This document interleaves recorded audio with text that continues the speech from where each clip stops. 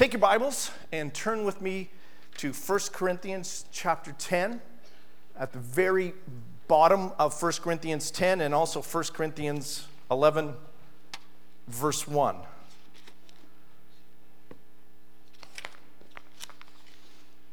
First Corinthians chapter 10, last few verses, and then 1 Corinthians 11, verse 1. Let me read 1 Corinthians 11, verse 1, and then I'll give you some backfill as we move forward. Reading from the NIV. The Apostle Paul's the writer. He's writing to the church at Corinth in the Greek peninsula. Follow my example as I follow the example of Christ. Follow my example as I follow the example of Christ. I have so many flaws. I'm imperfect, and people know that I'm not always at my best. How can I ask somebody to follow me? Maybe the Apostle Paul can ask people to follow him as he follows Christ. But I could never ask people to do that. And yet, as a mom, as a dad, as a grandparent, perhaps a sibling, or just a friend, we know other Christ followers watch us, and we know some of them are looking for friendly people to assist them in their own spiritual formation or journey. How can we have the confidence to ask or allow others to follow us as we follow Christ? Well, let's sort this out together. The specifics in this text can actually be found in 1 Corinthians chapter 10. In fact, if I were laying the Bible out, I probably would have suggested to them that did it that 1 Corinthians 11, verse 1 actually becomes 1 Corinthians chapter 10, verse 34. Because I think all of that is part of one conversation. The Apostle Paul is asking the Corinthians to be wise in how they manage their walk with God. But the gist of this is how they manage their walk with God in front of other people. And I think that's one of the things as Christ followers that we need to remind ourselves about, right? That you are not living your walk in a closet. You're not living your walk in a cave. That there are countless people, we are surrounded by countless people, and there are eyes of countless people on us as we do this thing called Jesus. And so the Apostle Paul is asking the Corinthian church to be wise in how they manage their walk in front of two groups of people. The first group that he addresses there in 1 Corinthians chapter 10 are Jews and Gentiles who are not Christ followers. In other words, it's important how we live our life out in front of those who are yet not Christ followers, aren't yet believers, followers of the way. But at the same time, he also addresses the need to be careful about how we live this life and how we walk the walk in front of other, members of the body of Christ, the church family, so to speak. Let me read this in 1 Corinthians chapter 10. Let me begin in verse 30. So whether you eat or drink or whatever you do, do it all for the glory of God. Do not cause anyone to stumble, whether Jews or Greeks, speaking of the unsaved. And then he says, or the church of God, even as I try to please everyone in every way, for I am not seeking my own good, but the good of many, so that they may be saved. Follow my example as I follow the example of Christ. And that's why I believe 1 Corinthians 11, verse 1 would be better printed 1 Corinthians 10, verse 34, because that's the complete thought. Once you get into 1 Corinthians 11, verse 2, he's on a whole nother thing, talking about a whole nother topic there.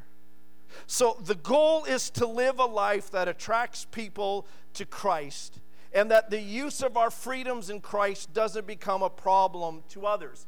And again, this sounds really archaic and old, but the gist is this. Back in those days, 2,000 years ago, right, there were certain foods considered clean and unclean by Jewish people, whether they were saved Jews or unsaved Jews.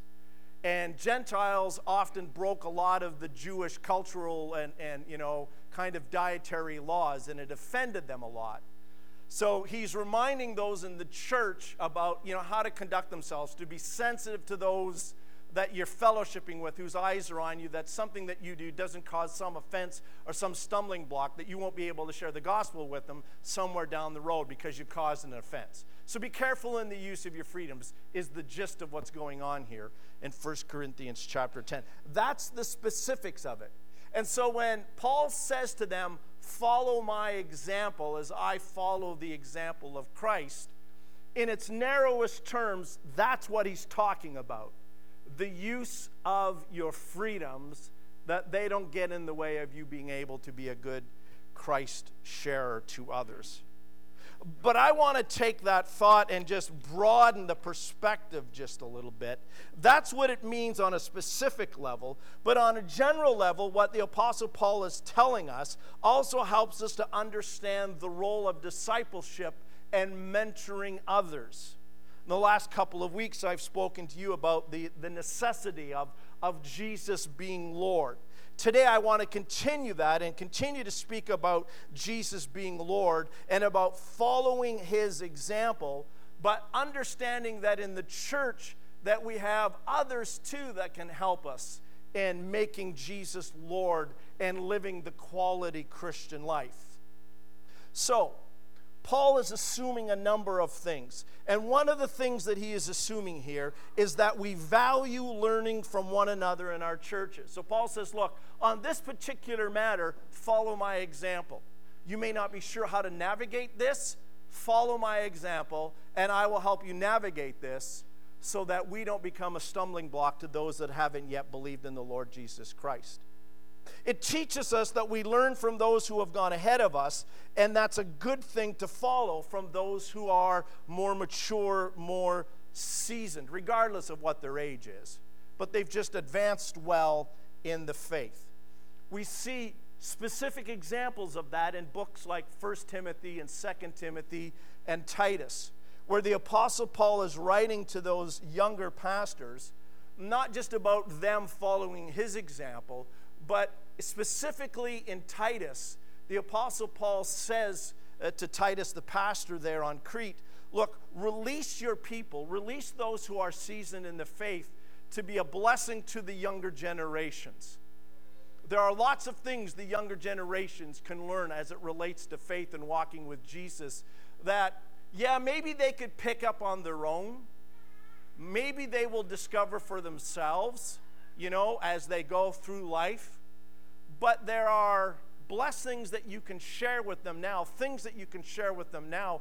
Maybe there's some bad things that you can help them, kind of not stumble into by giving them your seasoned, your more mature Christian advice and counsel right now. Maybe they won't have to go through some of the pain that the former generations did as they were journeying along the path. So follow me as I follow Christ tells us that those in the church, the leaders and others in the church, will call us to follow them, that it's okay to do that. Now, I was very careful the first two sermons in this to remind you, just as we sang today, that Jesus is the center of it all, right? Don't back away from that. I don't back away from what I've shared with you the first two sermons regarding the series, and you shouldn't either. But at the same time, I don't want to suggest to you that sets you up to mistrust godly leaders either, because then that's swinging the other way, and I don't want you to swing the other way on that either, because the Bible clearly tells us that we need to value the leaders that God has given to us. But notice the caveat here. It isn't simply follow me, right? It isn't simply follow me. It's follow me as I follow Christ. So there's none of this just follow me because I've got a winsome personality and I'm charismatic and I'm a good teacher and I can sing like angels and I can play like, I don't know, whoever, and that because I'm so gifted, you follow me.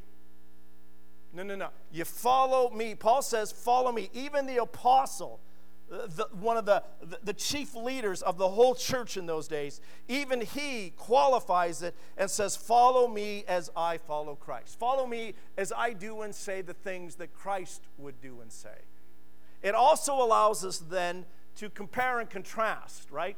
That we can look at the scriptures and say, is a particular leader, whether it was Paul 2,000 years ago or it's somebody today in the 21st century, is their lifestyle lining up clearly with what the scriptures teach? There's a pathway, it's lit up. There's a runway that lights up our lives. It's called the scriptures. And we can look into the scriptures and say, is this somebody that we can follow? Follow me as I follow Christ. It isn't follow me as I do my own thing. It isn't follow me as I build up my own reputation or following.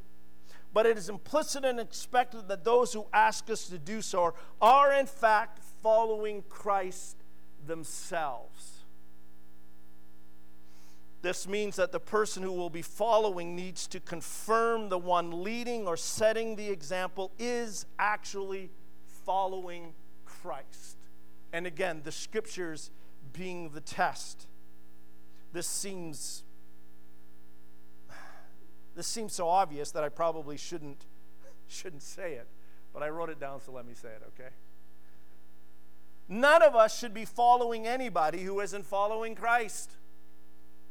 Duh, right? There's the duh moment. None of us should be following anybody who isn't following Christ. Now, obviously, here I'm talking about our spiritual journey, our walk with God.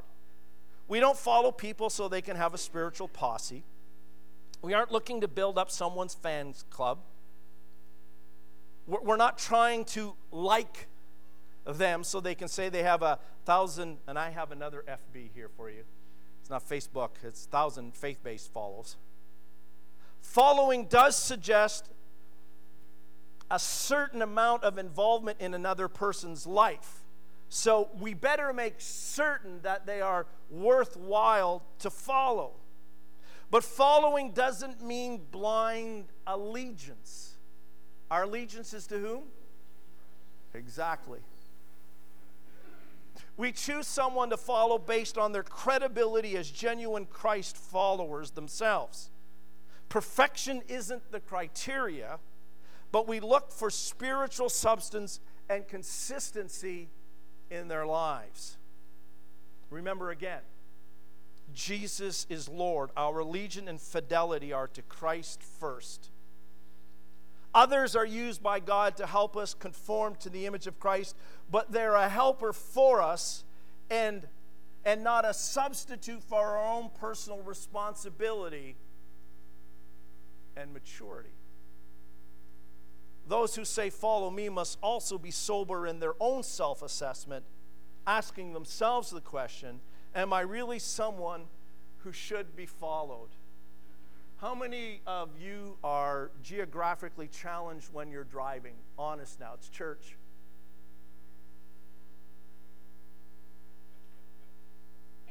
Boy, I love it when the hands and the arms sheepishly do this, eh? It's almost like I'm, asking for volunteers to go to war. It's like, right? Now, you know me so well. You know I would never drag a close personal relationship into any of my sermon illustrations. Here he goes. No names, but a close personal friend of mine to whom I am married.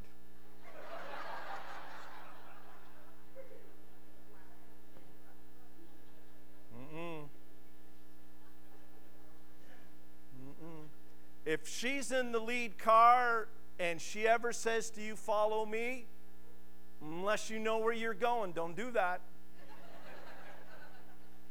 I cannot predict what province you will be in. the best. Now, this is a little bit of ancient history, but it just came to me. The best was, it was a few years ago, but I remember, now, and Karen, you can ask Karen later. Oh, I said the name, I'm sorry.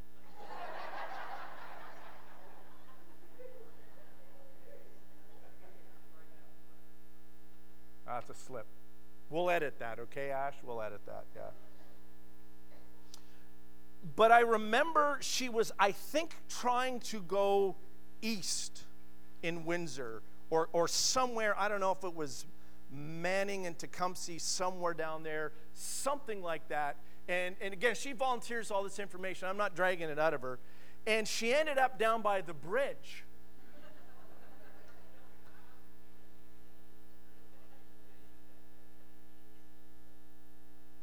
And it started out the first day we moved here.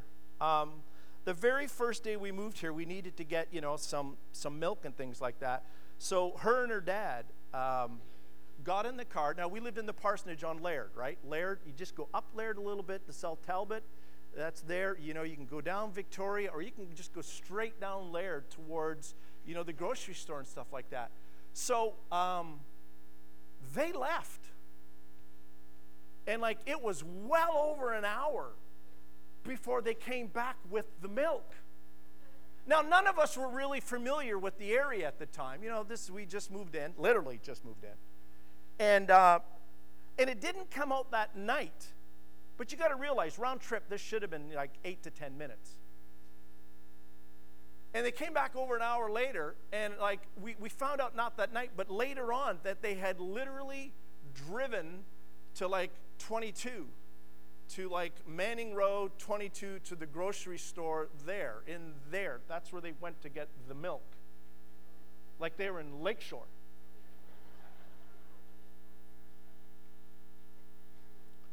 So, nice girl. I'd marry her all over again. But don't follow her in a car. Another true story. My son, again, the oldest one. Kyle's the kind of guy that says this: I'll meet you somewhere. Or he might even say, I'll lead you somewhere. You have to understand this, and I realize that we do have police officers in the room. There is nobody that drives faster than my son in Michigan. So when you're following Kyle up 75 or down 75 or 94, 96, I'm telling you, man, you need to fly to keep that little orange car in front of you so that you can follow. And then when he loses you, meaning me, and he always does because I can't keep up to him, he says to me well, what took you so long?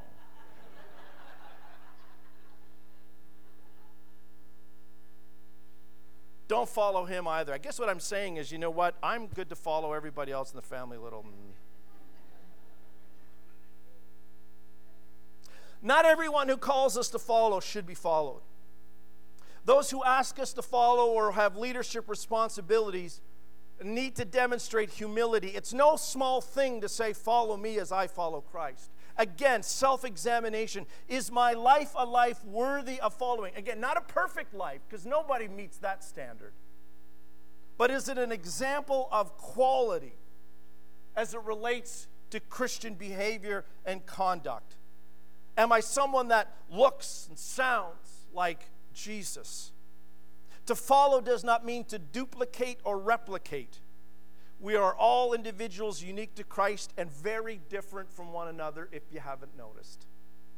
We're not trying to become the person we're following unless the person we're following is Jesus. We are on a journey to Christ likeness. Sameness to other believers is not our goal, but as our own person, we follow others who can help us on the journey, as it says in Romans 8:29, to be conformed to the image of Christ. That's the goal. That's our destination. When we say we are following someone, we should want to know where they're going. The mentor, the student, is on their way to becoming like Jesus, to be full of the Holy Spirit, to be a witness to the lost and to the found. Everyone's path is different, but the destination is the same: to be like Jesus. Our goal is to be discipled and to continue to become discipled. Disciple infers discipline. It means to be shaped into something, or in our case, shaped into someone, meaning Jesus. Paul tells those at Corinth to follow him, which means this: practice his ways, and they should find that his ways are consistent and in alignment to Christ and his teachings and in his practices. Again, listen to what Paul is not saying. Paul is not saying, become like me. Think about that. I don't know exactly what the Apostle Paul was like. I really don't. But we know from last week's sermon that some at Corinth thought he hung the moon. Some thought Cephas did, and some thought Apollos did. He had fans and he had detractors. In fact, one of the things that we know from Paul's letters to Corinth, especially 2 Corinthians, there was a lot of people at Corinth that didn't think a whole lot of Paul. They really didn't. Now that blows our minds. 2,000 years later, we pretty much made the Apostle Paul a spiritual icon. He's the guy that wrote, most of the New Testament epistles, leader of the church. This guy did signs and wonders, and just a really effective guy, right? And yet at Corinth, because they had guys like Apollos and other itinerant teachers and preachers come through, they were constantly comparing guys like Paul to some of the others, and they, some of them had this feeling, while his written stuff sounds really impressive, wise and impressive, but when he comes to us in person, he doesn't seem all that hot at all. We're kind of underwhelmed by him when he comes in person. And so the Apostle Paul here would never say anything like, become like me. That wouldn't have flown at Corinth, trust me. That wouldn't have flown at all. But follow me as I follow Christ. Well, that's a whole nother thing. Paul isn't even saying think like me or behave like me. His mind was so sharp. He had the training of a Pharisee, now enlightened by the Holy Spirit. This guy would be so impressive, at least in my opinion, that to become like Paul would be just a bridge too far for someone like myself. But Paul doesn't ask us about that. Paul says, look, follow me as I follow Christ. You're watching me. I'm perhaps mentoring you. I'm helping you to sort out how to live this Christian life, especially as it relates to your freedom. But at the whole time, while you've got your eyes squared on my back, on my shoulders, so I have my eyes squared on Jesus. And I'm taking every step that I know to take, that is the step of Jesus. And I'm doing all that I can to live like Jesus, so that when I step, I'm stepping in the footsteps of Christ. And when you're following me, you can be assured that there are quality steps, that you're on good ground. Although all Christ followers should have a common way of thinking, biblical, we need to be Bible-based, behavior-based in the Bible, Spirit-led and filled, but always, even as we are mentoring others, what we are not trying to do is produce mini-me's. Not with your kids, not with your friends, not with those in your small groups. We are not trying to produce mini-me's. Paul's personal goal is to follow the example of Christ. And obviously that should be the goal for all of us. However, as an apostle, he understands he is to be an example to the church. It's good to have a capable and reliable believer point the way to show us how the life can be lived out. We learn from our examples. So let me look at the examples in the room.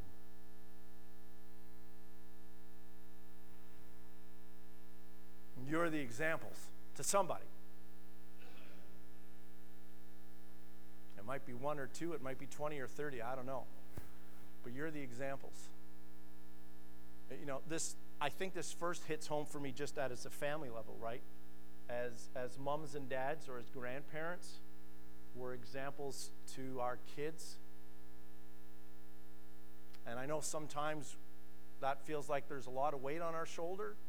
to be godly examples to our kids, but we have the responsibility to be that. Again, not perfect, but following Christ as best we can, right? We have the responsibilities to lead our homes as parents and grandparents, to set the spiritual tone, to set the spiritual example, to create an atmosphere and a direction so that it would be easier for our kids and our grandkids to make a decision to follow Christ. Because mom and dad and the grandparents live it at home. Mom and dad have a passion for Christ. Mom and dad understand the importance of the fellowship, of the meeting and fellowshipping together, of doing church family together, and the importance of making that priorities in our lives, and not being too easily, if I can say, distracted from that. It is so easy to fall into the habit of not going, not doing, not reading, not praying, of creating and fabricating things that keep us away from here and from one another, under the guise that there are other more important things at the time. And you begin to create a pattern for spiritual laziness and eventually perhaps even spiritual departure. Because you're not taking care of yourself, you're not taking care of your family, you're not taking care of your home, and you drift. And it starts with us.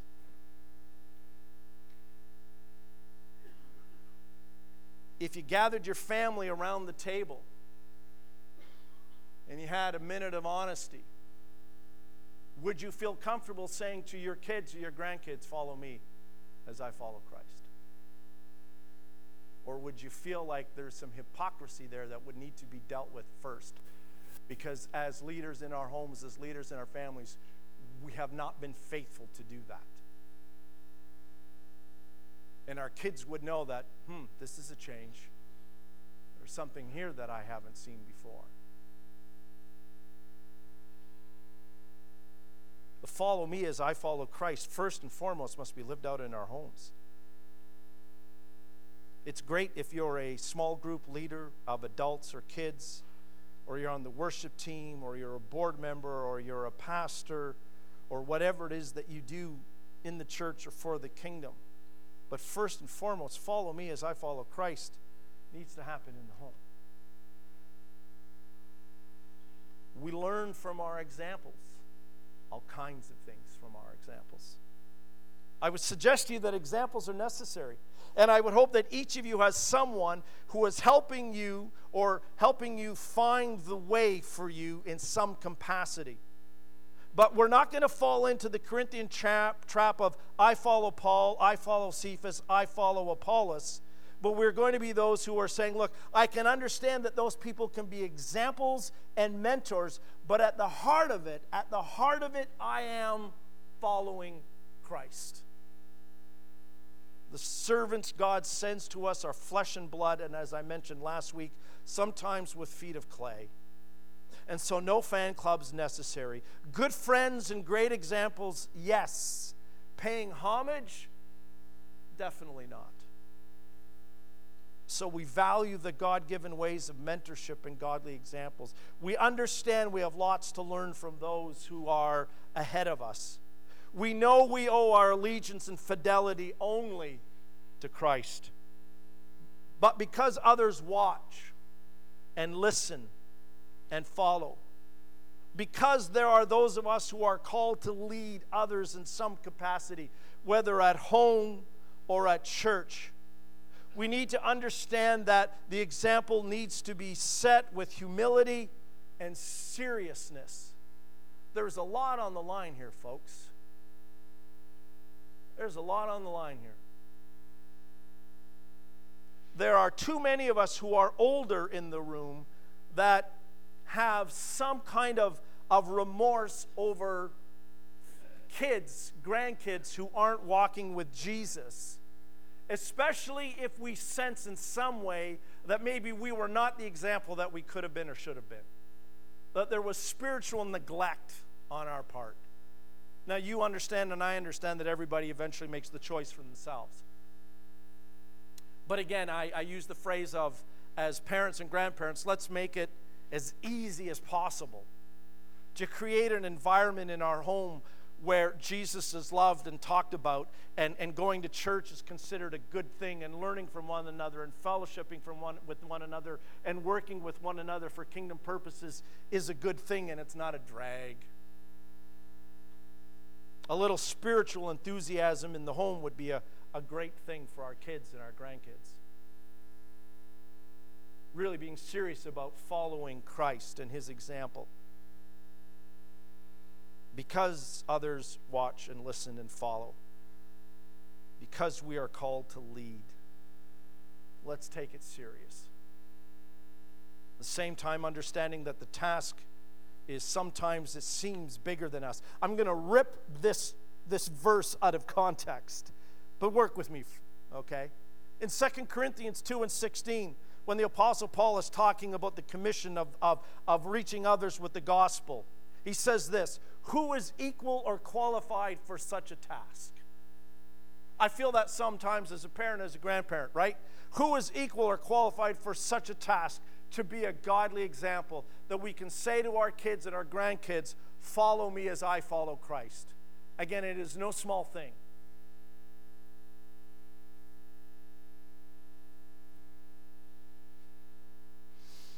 Well, we're not equal without Jesus.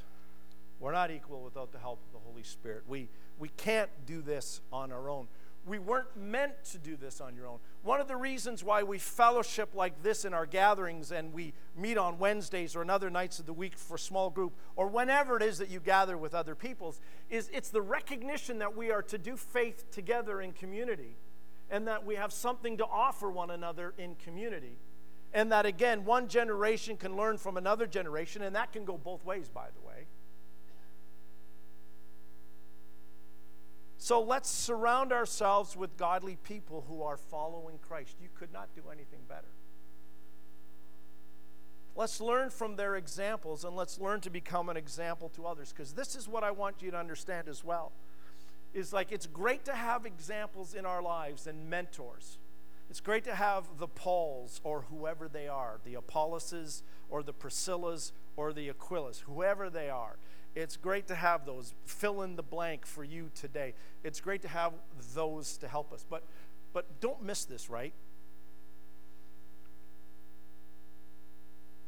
It would be my prayer that you would have the confidence to say to your kids, to your grandkids, to your peers, follow me as I follow Christ. Not just find someone that you can follow, because they're solid and that's safe. But that you would get to a place in your own walk with God, not arrogance, humility and seriousness, that you would say, follow me as I follow Christ. As I said at the beginning of the sermon, right? If I may be just somewhat repetitive. Who is equal to such a task?